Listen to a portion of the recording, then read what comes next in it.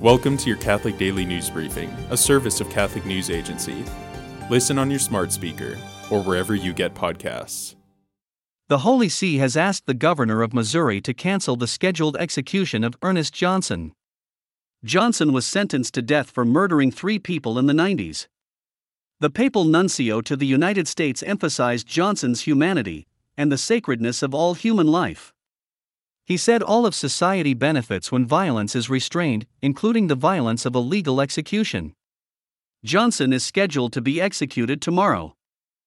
A 78-year-old cardinal has been hospitalized with COVID-19 after traveling to the International Eucharistic Congress in Budapest last month.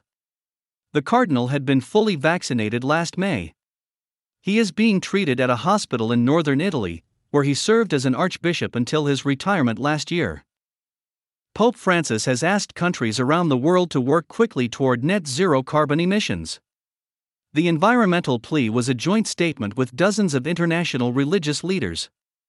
The Pope presented the statement to the head of the 2021 United Nations Climate Change Conference. Greatness is found in placing one's hope entirely in the Lord. That was the message of Pope Francis on Sunday, during his Angelus address in Rome. The Pope said the secret to greatness is not self-sufficiency, but smallness and trust in God. He encouraged Catholics to ask the Blessed Virgin Mary for the grace of humility and trust in God. Today is the feast of Saint Francis of Assisi. The Italian deacon is remembered for selling everything to devote his life to God. He received the stigmata, or the wounds of Christ. He was canonized in 1228, 2 years after his death.